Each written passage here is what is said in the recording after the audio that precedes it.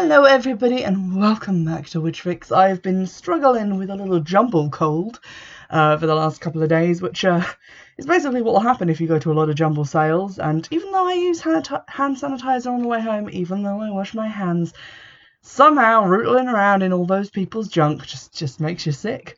Don't know what to tell you, but it's worth it. So anywho, I have been consoling myself by watching a TV series that I have rewatched many a time and which I really enjoy, and it only just occurred to me that I've never done an episode on it, which is very unlike me because usually I have plumbed the depths of everything that I have previously watched or read because that means less work for me, and less work for me is what I'm all about. Now the series I'm talking about is Whitechapel, which ran for 4 series on ITV in the UK, although if you're overseas you may have experienced it on BBC Worldwide.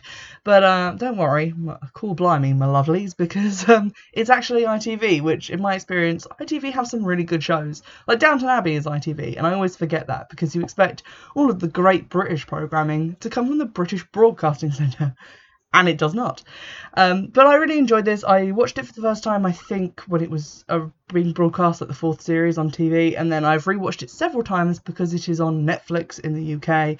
I'm not sure about in other territories, but it's been on Netflix for a really long time now, so you can watch all of it, and it's great. So what is Whitechapel and why is it about witches? Well, to be honest, the majority of it is not particularly about witches. There are some very focused parts of it which are, and I'll get into those in a second, but just a quick overview. Of the 4 seasons, series 1 and 2 cover 2 very specific things. The first series, the kind of pilot series, features crimes that are echoing those of Jack the Ripper, and they are trying to hunt down the copycat Ripper, in a sense, before he gets to his victims. And by they, I mean the 2 main characters who are played by Rupert Penry-Jones and Phil Davis. Rupert Penry-Jones is kind of a high-class guy. He's going to go far in the police force, but to do that he needs to tick a few boxes, and one of those boxes is serving as a DI on a murder investigation. So he gets put into Whitechapel just to cover the first of the Ripper murders before they even know that it's a copycat Ripper. And his sergeant, detective sergeant, is played by Phil Davis, is an old hand. He knows London, he knows his guys, he knows the force, he knows what he's doing. And this kind of bureaucrat, pen pusher guy is not someone he wants to see. So they butt heads almost immediately. But through the series they do become firm friends, and one of their things that I really like about the show is their relationship and that kind of back and forth between them. A third character is kind of introduced over the first series, who's played by Steve Pemberton, and he is a Ripperologist. He knows a lot about Jack the Ripper. He does Jack the Ripper tours in London, and he's written a book about him. He's really, really keen on everything and anything to do with Jack the Ripper. And it's him who first introduces the idea, by coming to the police station, that the details of the murders match up with those of the original Ripper killings. Things like where the woman's personal effects were placed around her body, things like her last meal, the organs taken from her after death, the position of her clothes. It's all been based on these original reports on the Ripper crimes. So he kind of goes from being a suspect over that series to being an ally in their attempts to catch the Ripper. I will mention, it becomes very apparent in the first series and continues throughout the series that these crimes are incredibly gory and shocking. There's incredibly gory crime scenes and murders. A lot of the things that are done to people are very shocking and will probably be quite triggering for people, because there's a lot of things in there like violence against women and various other things. That's kind of why I like them, and that isn't intended to be like, I just love violent shit because I'm a weirdo. I just like that the crimes are so unique and visceral. It means that you don't feel like you've seen these episodes in other detective shows. So usually I can guess what's going to happen in things because, let's be honest, a lot of episodes of Law & Order they've done at least 6 times, and then they've done them 6 times in the other Law & Order shows, and then CSI has also done the same episode format. So it's just kind of like copying, whereas this really stands out as being quite stunning and quite gothic and disturbing in the way that only crimes like Jack the Ripper, for example, can be, which is kind of what drew me into the show. Now, Series 2 is my least favourite series because it doesn't really focus on anything to do with like the Victorian era or anything like that, and I think they kind of knew this because after Series 2 they went back to that crimes in Victorian times, in medieval times, they didn't really do anything so modern again. But series 2 focuses on the Krays. The Kray twins were basically like kings of organised crime of the East End, and series 2 deals with another set of twins who are carrying on that legacy and who claim to be related to the original Kray twins. That series does have some good moments, it does have its charms, and you learn a lot about the main characters through it. But to be honest, not one of my favourite seasons. So I've mentioned that they draw on these crimes from the past, and season 3 really kicks that off because it's the first series of the 4. Sadly, it did get cancelled after series 4, which I'll get into in a minute. But it's the first series where they broke up the series into episodic pairs which focused on one story. So while series 1 and 2 were complete stories that played out over a number of episodes, series 3 has 3 stories in it which have 2 episodes each. So in series 3 we have the first pair of episodes which deal with seeming like family annihilation murders. Basically a lady who works at a tailor's goes out in the opening scenes to get bagels, and when she comes back the tailor's that she was working at is all locked up, and when a passing policeman helps her to break in to find out why no one's answering her, everyone has been slaughtered in a seemingly locked house, leaving her as the only survivor. And this pattern repeats a few times over the pair of episodes until they link it to the Ratcliffe Highway murders, which are historic murders in the area, and then solve the case. And then the second pair of episodes is linked to poisonings. They find dismembered bodies washing up in the Thames of women who have been poisoned with cantharidin or Spanish fly, which is made from beetles. And this links back to someone who's trying to create a love potion but keeps failing miserably and accidentally murdering people. And this echoes the Thames Torso murders of the 1880s. And then finally, the last pair is to do with a sort of an escaped serial killer who may or may not be responsible for some killings, but are basically to do with the bogeyman, because a bogeyman-like figure has been appearing to punish the guilty and the bad. And so that's sort of more of a looser myth that they're using there and not a specific crime, but it is quite interesting and a good way to finish out the series. But series 4 is why we're here, because series 4 has witches. Unfortunately, series 4 also has a lot of problems, which is probably why the show was cancelled, not gonna lie, but I enjoyed it. The first pair of episodes in series 4 are the ones that specifically deal with witches, and that's really why I'm talking to you about the show, although obviously I do really like the show overall and encourage people to give it a look-see because it's quite interesting and different. Now, DS Miles and D.I. Chandler, who are the main characters, are called to investigate in the first episode of series 4 the murder of a tramp who has been apparently pressed to death in an abandoned house. Rocks were placed on top of him until he died, essentially. And they start going down the route that maybe he was a Russian spy, and there are suggestions in like aspects of his, I guess, dentistry, tattoos in his body when they autopsy it that suggest this. However, when they move on from this and they start trying to track down other people who may be involved in the spy ring, they are called to another murder, which is sort of the end of the episode, where 2 old ladies who live together, one who is blind and one who isn't. The one who is not blind is burned at the stake in her garden. And they realise at the end of the episode that they are in fact looking for a killer, not who is looking for spies and trying to torture information from them, but someone who is killing witches and who is torturing them first to get the name from them of the next witch in the coven. So they're trying to take down a coven of witches. Now in that first episode we don't get a huge amount of stuff really to do with witches, but there are some interesting kind of occult things that happen throughout the show. The tone of it overall is quite dark and dreary, and it makes it feel somehow like you're in the 1800s, even though it's that you're in sort of a modernish looking police station. You get to see lots of woodcuts of the torture scenes, which are obviously sort of reminded me of like the Salem witch trials and things you see in books about that. And also you get the murders themselves, like the burning at the stake and the being pressed as well. The 2 old ladies who live in the house, they're kind of my favourite victims in the show because their house is like the dreamiest witchy house in the world. Also, the blind lady seems to have some sort of extrasensory perception or just heightened senses in general because she can sense that there is an intruder in the house because she can smell him, which is actually an important clue sort of later on. Like, they never find out about that, but they do find out why she could smell him. without wanting to give too much away later. So I really liked the first episode, and in the second episode, the witch hunt continues as another witch is found, this time drowned, and her black cats have been murdered. And then they find that she has named the last person in the list, but they know that guy's name because she wrote it on a piece of paper and swallowed it, knowing that her own death was imminent and wanting to give the police an opportunity to save him. Now, my favourite aspect of this kind of pair of episodes is probably why some other people might find it disappointing. It contains no actual witches, but I think it really does shine a light on the witch hunts and witch hunt prejudice and how that really worked, because they obviously go over a lot of history behind the torture methods, the reasons that people were accused. For example, when they go down the line of looking at people who may be hunting witches specifically, it's D.I. Chandler who realises that the people they're looking at aren't actually witches. Having a black cat doesn't make you a witch. Being old ladies in a creepy old house doesn't make you a witch.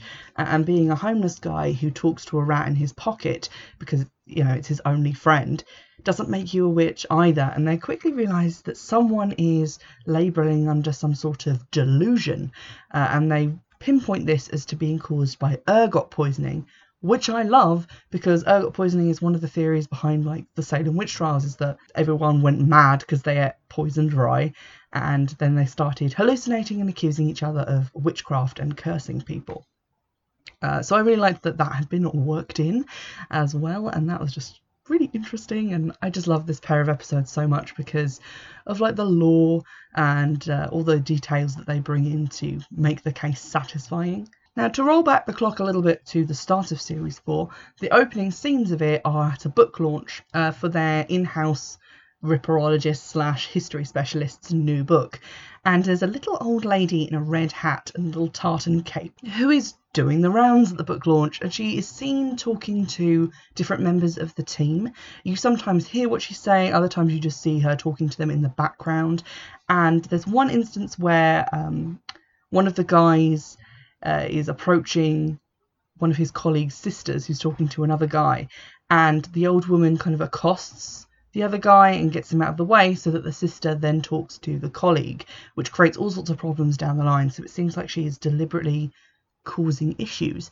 And when she goes to have her book signed, she asks for the dedication to be to Louise Ipher, which isn't particularly imaginative, but obviously calls to mind Lucifer. So you have that kind of espionage thing going on. And then as they go down the spy storyline in the first episode, they're told that there is some sort of provocateur in the Whitechapel area who is pushing people to commit these horrible violent crimes that they've been investigating for a number of years now. Someone who is stirring up trouble, who is pushing people off the edge if they're already teetering. And I thought that was quite an interesting idea, and as the series progresses we see more fingers being pointed at this Louise Ipher character, and you actually see her in a number of scenes, although the other characters do not notice or remark on her. She'll appear in the background talking to police at a crime scene, she appears cleaning the police station, and at various other moments. I think you see her once in the homeless camp in this pair of episodes, so she's very present. And it's, I think, through her mostly that this series gets to be more occult, and we see the police, particularly DS Miles, experiencing fear that there may be some sort of occult presence after them. Specifically in the police station, we see him at various points brandishing like a saint's medal because weird, creepy, haunted footsteps are following him. So this series went very much more overt with the occult, the spooky, the supernatural, and I feel like a lot of people disengaged from it at that point because they've been watching a police procedural and were not prepared for it to go into this kind of supernatural territory, which I fully understand because I wasn't a huge fan of it when it started, but the more I've rewatched the series, the more I kind of like the direction that it went into, and I'm sad that they didn't get another series to build on it. Now this is going to get a little bit spoilery because to discuss this next point I have to talk about the killer from the witch episodes. So they finally tracked down the killer, realised that the person who it is has gone mad with ergot poisoning, and that is why they're having these delusions that they have been cursed by witches and that they need to find and kill witches because killing the witch that cursed them is the only way they can get better. And unfortunately, it's quite a long-running thing in the show that they never managed to arrest one of these people, one of the killers, alive. Through various means, they either die before they are arrested, in custody, or just at the scene of their last murder, or they vanish entirely, presumed to have died elsewhere. So this guy does not have long to live due to the untreated ergot poisoning. And the DI tries to explain to him that he's not actually cursed, it's just this poisoning that's happened to him. To which his response is, well, the poisoning isn't the reason that my business was destroyed. The poisoning isn't the reason that my daughter got sick and died, and the poisoning isn't the reason that my wife left me.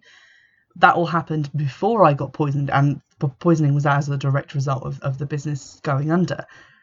So clearly there's something out to get me. And it is kind of spooky because in a way he's sort of right. This is just the latest in the long line of a lot of terrible things that have happened to him, and it does kind of seem like he has been cursed, which is creepy, and I love it. Now, the other two pairs of episodes, the second pair are to do with flaying, specifically like flayed skin. They find a flayed face in an art gallery, and so this two-parter generally focuses on the art world, on flaying, and specifically like artworks in which flaying is being depicted, and various other sort of things along that line. It's an alright two-parter, not one of my favourites, but it's okay. Unfortunately, part 3, the last pair of episodes that they ever made, are my least favourite. These focus on, they find a disemboweled body of a runner in the sewer, and then slowly come to the realisation that there is a sort of cult out there killing good people. They kind of play around with the idea of cannibalism before this because of organs being taken from the bodies, but it's revealed to be this kind of doomsday cult who are taking the organs of these people, and they are indeed eating them, so that's where the cannibalism comes back in. But it's because they believe that their innocent souls will save them from the end of times. It's a really poorly defined motive, which is kind of annoying. The killer, like the main killer, also turns out to be someone who you were introduced to quite early on in the first episode, so that kind of annoyed me as well. And then we get to the end, and they are kind of stopped at the last moment from their final sacrifice, because through a random string of events, the DI has lost his shirt because he got sewer water on it, and he appears with a light behind him, making them think that he's an angel, I guess, and that he's come to stop them as an indication that they have been successful and have saved the world. Now, at this point, DS Miles and some other people in the station have picked apart a map left for them by a spy who was watching the station and trying to locate this provocateur, and he's the one who kind of told them about this person who is inciting violence. They've tracked down some of the points on the map he left for them before his tragic and untimely death, and they've realised that these line up with not only the cases they've been looking at now, but cases that have happened in the past. The business of the guy who had ergot poisoning is one of them. The location of the fake Cray twins, for example, the Ripper killings.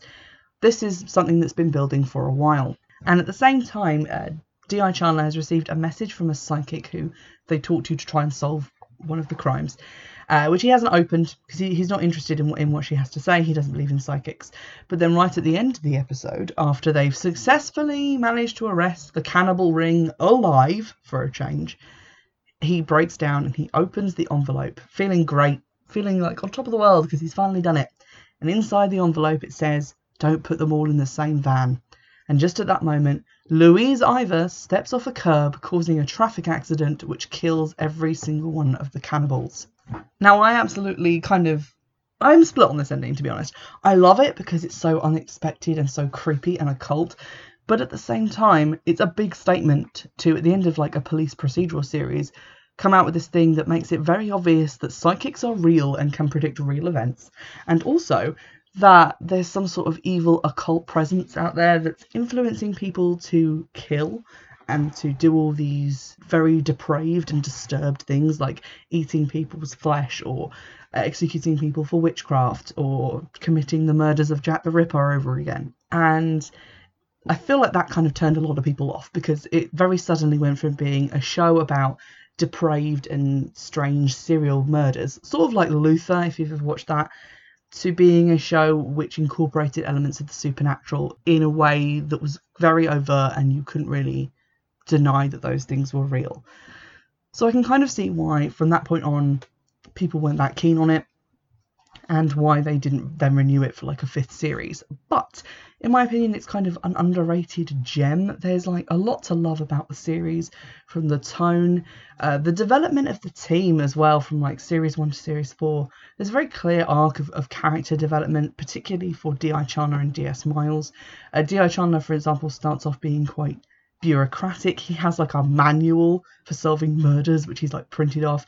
He also suffers incredibly from OCD, which is specifically focused around water and being wet and dirty with dirty water, which you find out what that's all about. But you also see his many attempts to try and deal with this and to try and find ways around it, and also for him to try and find love and how that is cruelly ripped away from him. Really is a lot of character development, and his relationship with D.S. Miles going from being very antagonistic to being basically friends to being antagonistic again for different reasons, and how that's then resolved. There's also a lot of humour. It's a pretty gallows-ish humour, to be honest, but I do like it. There's a lot of banter between the police. I also find their pathologist hilarious. She's this lady who I think for 2 out of the 4 seasons is pregnant, and she just sort of has this detachment for her job where she just like is just happy-go-lucky even when she's standing over like a corpse with no face. She's just like, oh hi, yeah, this chap had a little bit of an unfortunate incident, you know, because someone cut his face off with a giant knife. And also a lot of the weird things they come across are just really well done and intriguing. I think a lot of us have curiosity about things like cannibalism and like hoarders who just like tomb themselves up in their house and live there for years. Not necessarily because it's behaviour we want to emulate, I hasten to add, but because it's kind of weird and compelling in that way that, you know, they make reality TV out of it. So the subject matter that it deals with is quite interesting. I like the general sort of tone and themes of it, and also the fact that it draws on a sense of essentially like real life history and things that actually happened. There's a lot of poetic license in there, and they do sensationalise a lot of things, but it is kind of interesting to see this history being kind of worked into a more modern sense and how they've kind of adapted it to bring it up to date. Just before I leave you, I'm going to give you 2 reviews which I found quoted on the Wikipedia page, which I think sum up the show quite nicely. So a review in the Leicester Mercury, that giant monolith of journalism, said it was life on Mars without the time travel, and I definitely agree with that statement. It does feel very much like The Police, but in a different time, like way back in the 70s, but they're operating in modern times. Like, they are very behind the times in this series, which I think is just there to make D.I. Chandler look even more like a fish out of water, or someone bringing unwanted ideas like ties and personal hygiene into the office. And then also they added, what Whitechapel lacked in originality, it more than made up for with atmosphere and enthusiasm. I don't necessarily think it lacked in originality because, as I said, I can't really think of places where this sort of thing has been done before, but it definitely has a lot of atmosphere and enthusiasm. It really like flings itself giddily and gorily into its subject matter, and there is very little being held back. And then another review quote from The Times from Andrew Billen said that various things about the Jack the Ripper murders, but then also commented, it's all in the worst possible taste and bloody good fun.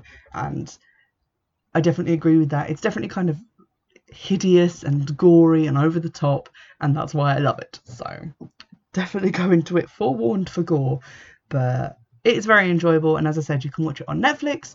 I don't know where you can get it in the US, but you can probably find it online now because it's been out for a long time. The last series aired in 2013, so you know, it's been a while, but hopefully you'll enjoy it. Do let me know if you have seen it, or if you know of anything else like it, because I'd really like to watch something similar. And in the meantime, I'll see you in the next one. Bye!